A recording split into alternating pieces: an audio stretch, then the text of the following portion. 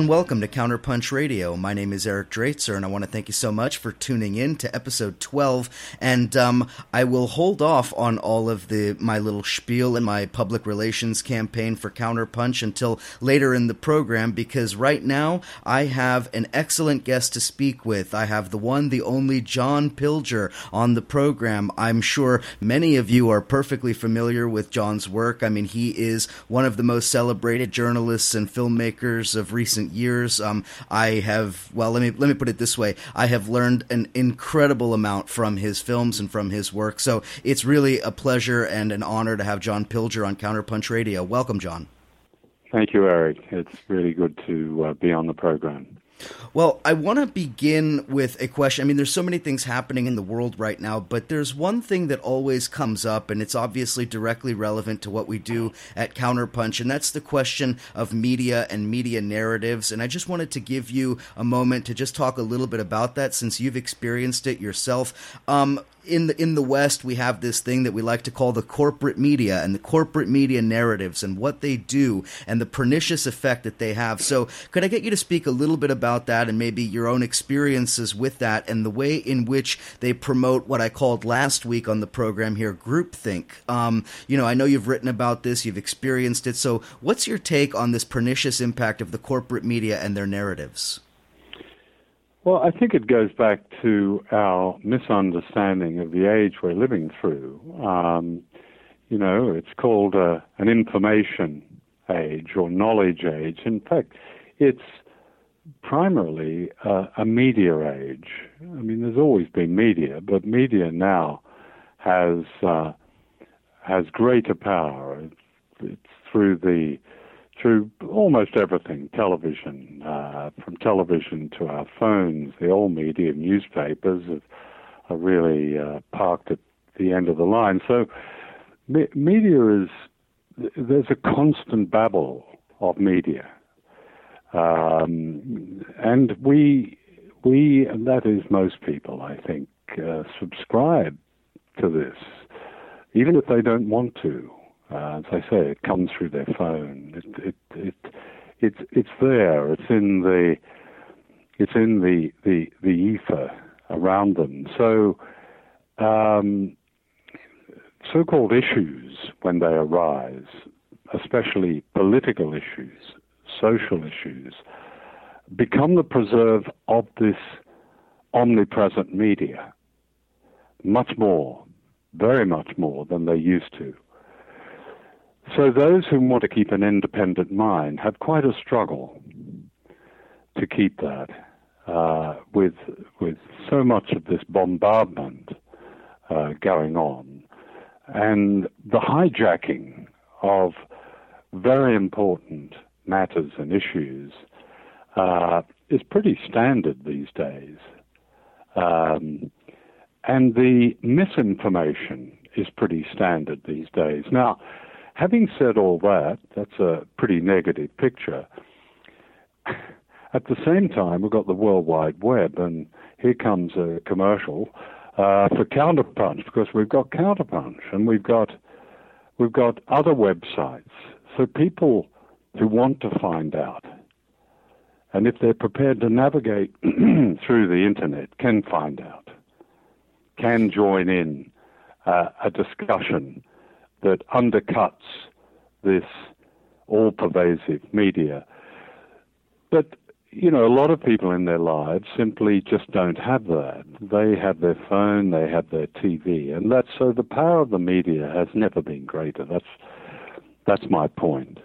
I totally agree with that, and I think that it also gets back to this very important issue having to do with, well, quite frankly, the greatest issue of all, and that is capitalism, and that the corporate media is a product, and it is connected to global capital, to this corporate and finance capital that is really all-pervasive, as you said. And the difference with something like a Counterpunch or other alternative sites is it really is not part of that same system, and that, in my mind, is really the distinction between the two.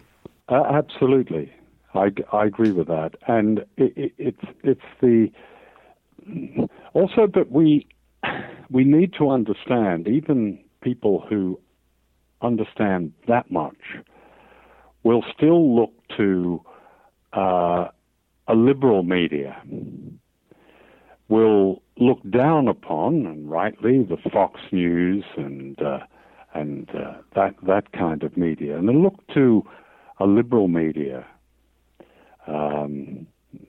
from the New York Times to the Guardian to the BBC and so on, as providing at least a modicum of perspective and truth, and that particularly around an institution like the BBC, which is probably the most refined propaganda system in the world because it had such a high reputation.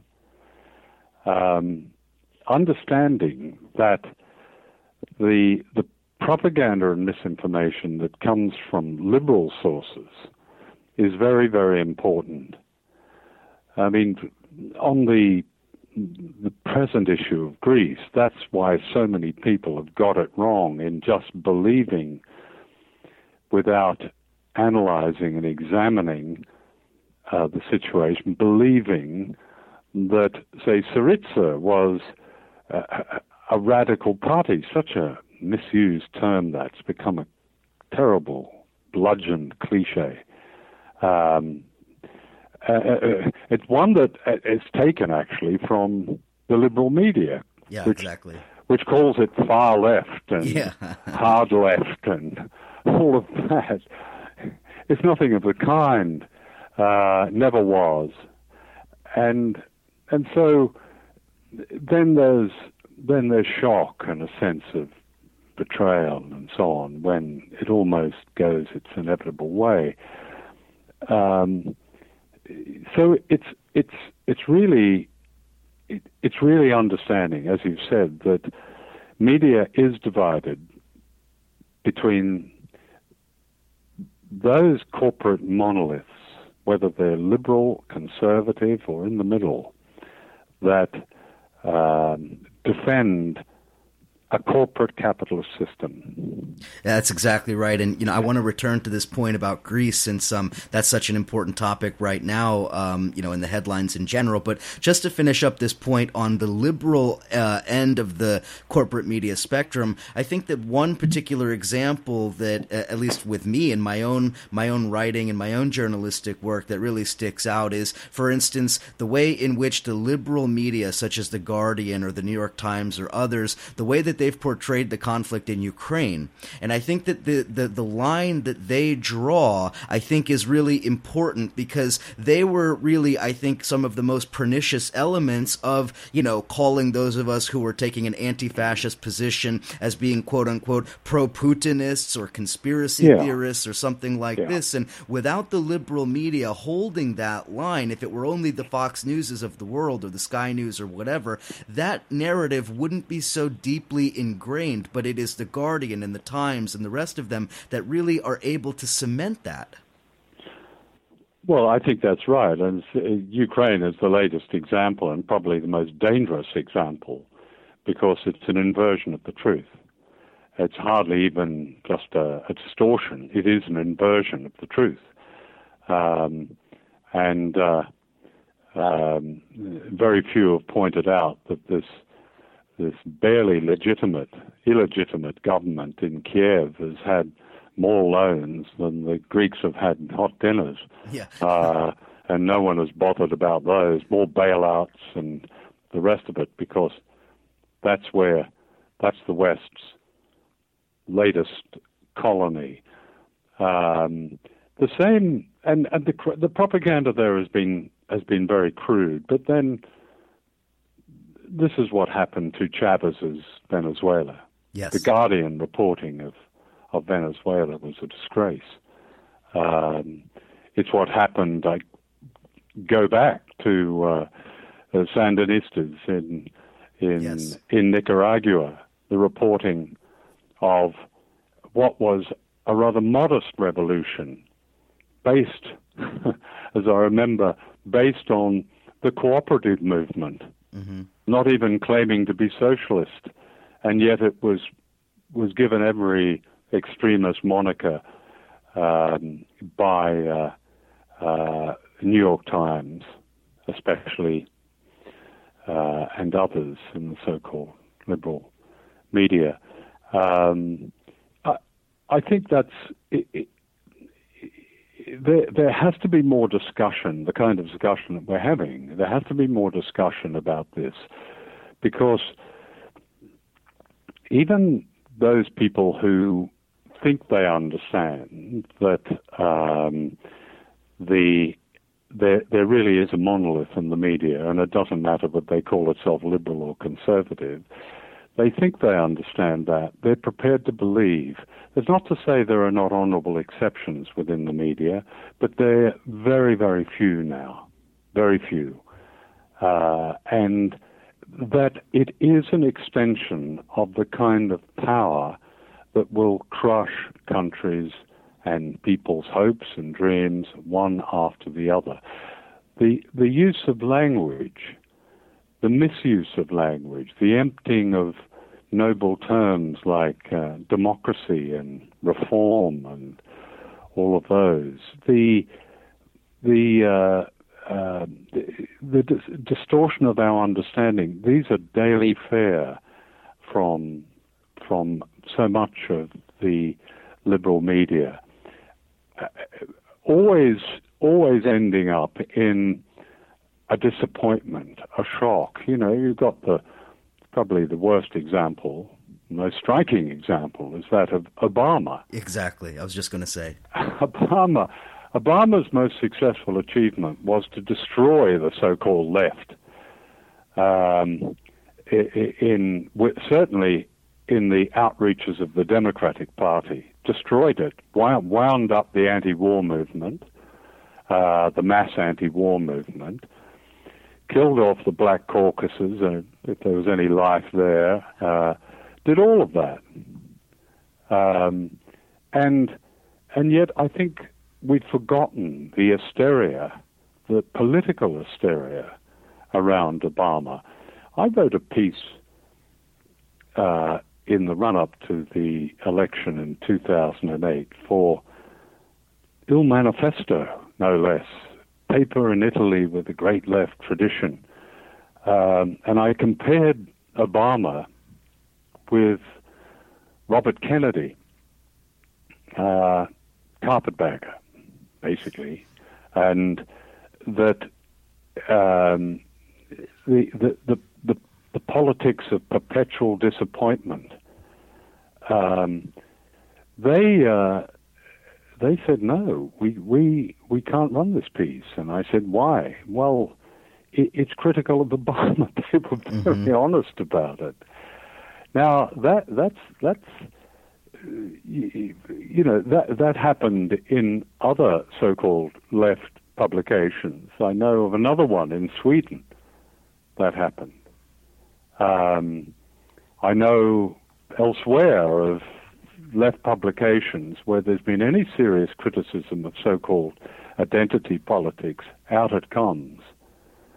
And that, until we have this discussion, that we understand really who is the enemy of most people, that class always is the issue, that it's impossible to understand how the world works unless you understand class, and it's impossible to understand how great power imposes its will across the world unless you understand the history and the contemporary history of imperialism. It doesn't mean you have to get everything about it, but unless you have that framework, then you will be seduced into thinking there are single issues always, but there is something about identity that matters much more than all of us, than all of humanity. It's such a basic misunderstanding, a misunderstanding that has been willfully, I think, imposed on many of us. usually through the liberal media, that we have to counter it. Yeah, exactly. And the notion that, well, just as you said, in regards to class, the idea that the ruling class is going to provide us with some sort of a messiah, someone who's actually going to challenge their own power, is not only a misconception, it's an absolutely, I would say, delusional idea that could possibly happen. Class interests are class interests, and they won't work against themselves. Well, yeah, and the class interests, sometimes they do, and this is not to say that people who belong to an affluent class are not necessarily going to side with the majority. A number do, of course, but in terms of overall class interests, there is no evidence historically and in contemporary terms of that ever happening. And we have a series of distractions these days. The media has so distorted feminism by presenting images of what it calls feminism, glass ceiling feminism in the media, that completely discounts the majority of women and their struggle for social justice and domestic justice and all else. The fact that so many people buy into that suggests that perhaps the failure is ours, that we're not discussing it enough, we're not debating it enough, we're not examining it enough.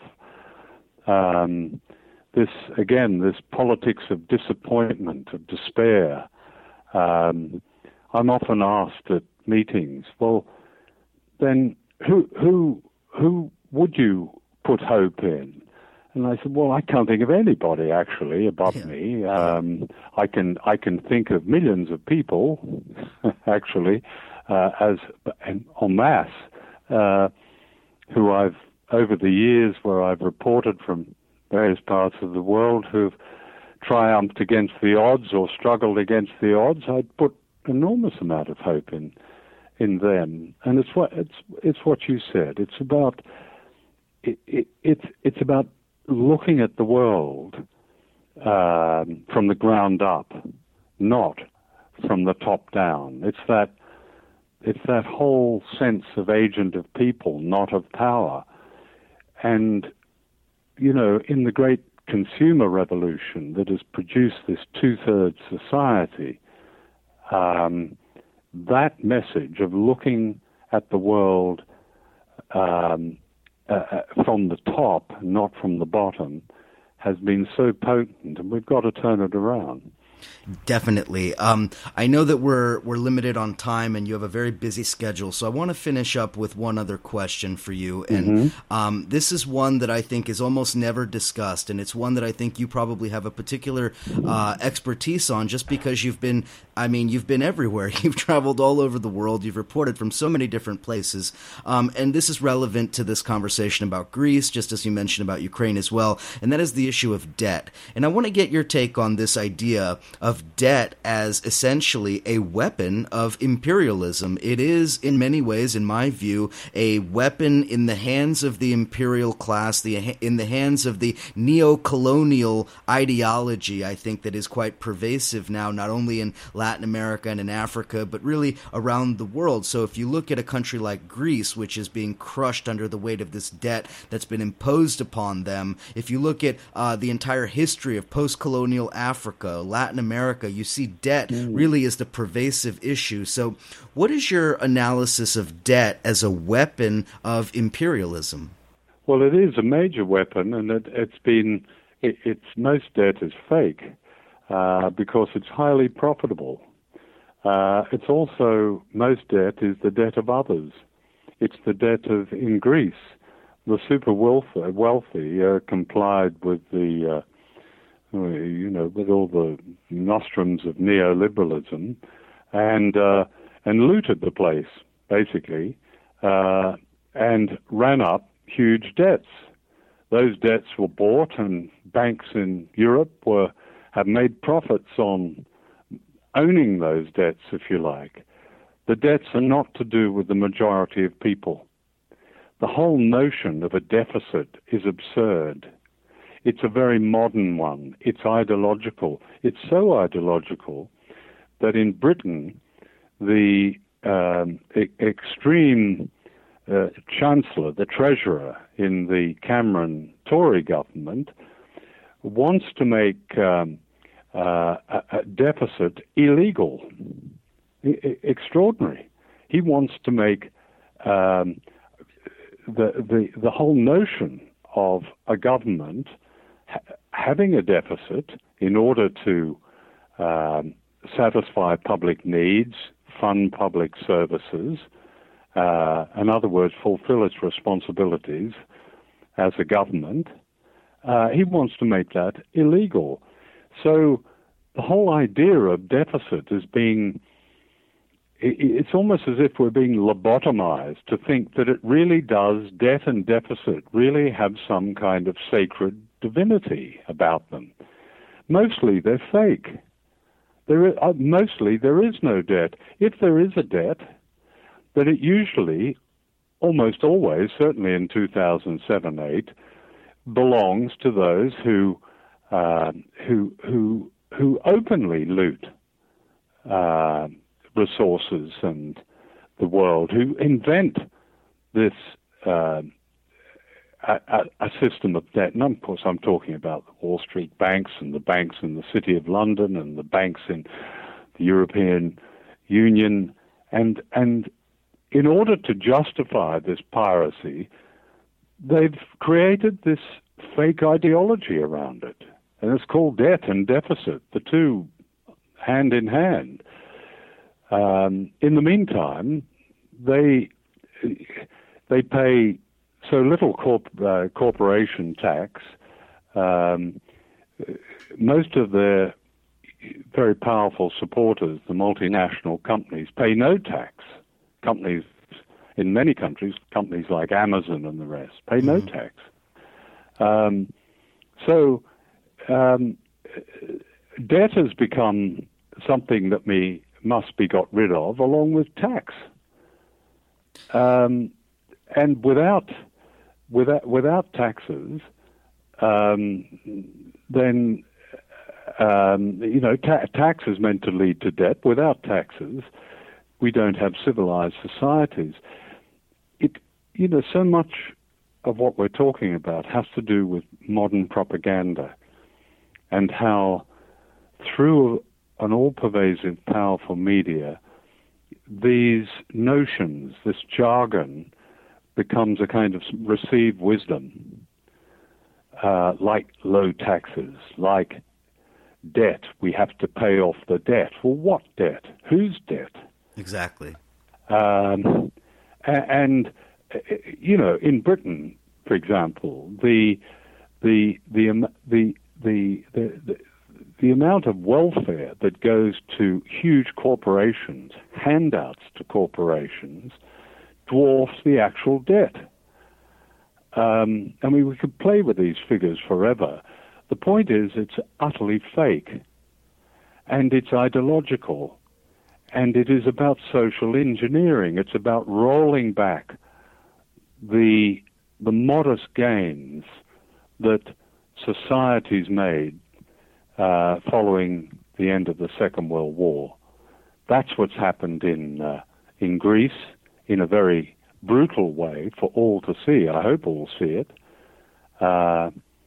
And it's happened throughout. It's happened in the United States, of course, but even more so in many ways in Europe and in this country. Yeah, and also the fact of the matter is that debt is the means by which you institutionalize servitude. So where at one time in history the European powers and the United States were able to subject their colonial possessions by force, instead they now do it through the mechanism of debt, through the mechanism of international finance, and this issue of austerity, which is now on the lips of so many people, as Yanis Varoufakis explained to me when I interviewed him a couple of years ago that austerity is little more than the shifting of the burden of paying debts from the wealthy who created them to the poor who must pay for them.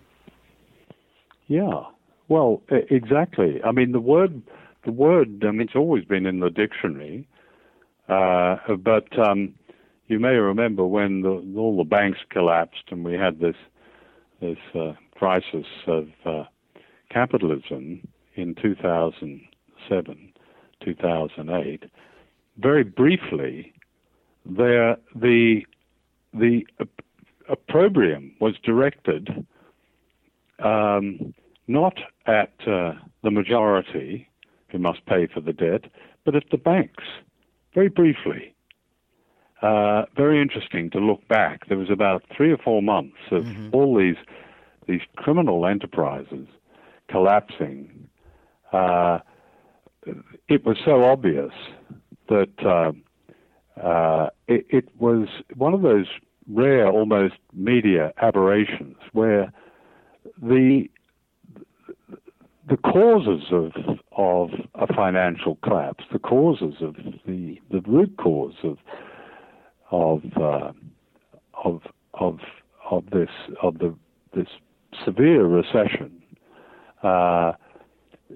received some kind of public airing. That changed very quickly, and by the end of 2008, the word austerity had been invented.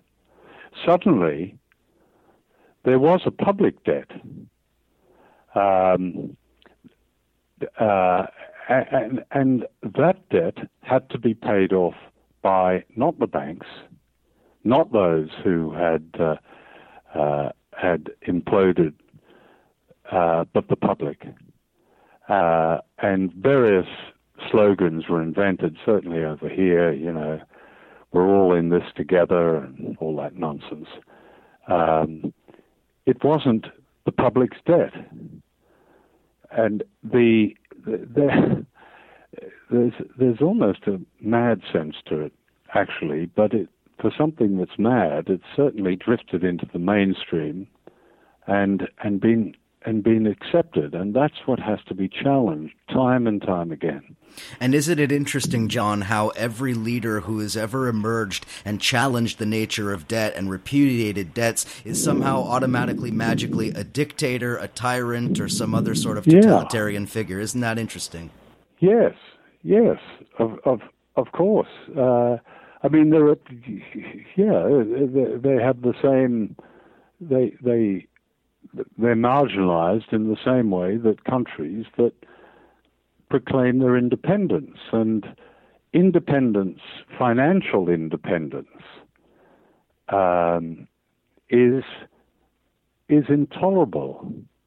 And that's why, under Yeltsin, Russia was perfectly all right because it was a vassal, both a financial and a military vassal. Under Putin, it's independent.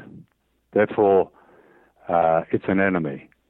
China is the new enemy because China is separate. China has its own power. It doesn't depend. It may have copied a lot of what America has done. There's no doubt about that. But China is a rival.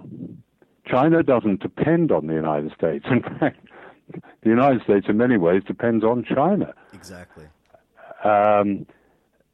So, what is intolerable is, first of all, public enlightenment, and second, independence of societies. Any society that tries to develop itself independently, its own capacity, outside of the reach of global capital, is a rogue state. It is a rogue nation. They are terrorists or something along these lines, and that is always the way that it is framed, whether it's in Europe, whether it's in Africa or Latin America or anywhere.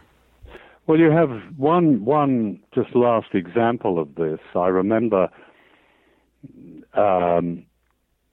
Because I did some work on it, and I found an appendix to the Rambouillet Accords when Madeleine Albright and Tony Blair and others were threatening war, a bombing war, an illegal bombing war against what was then Yugoslavia. Yes.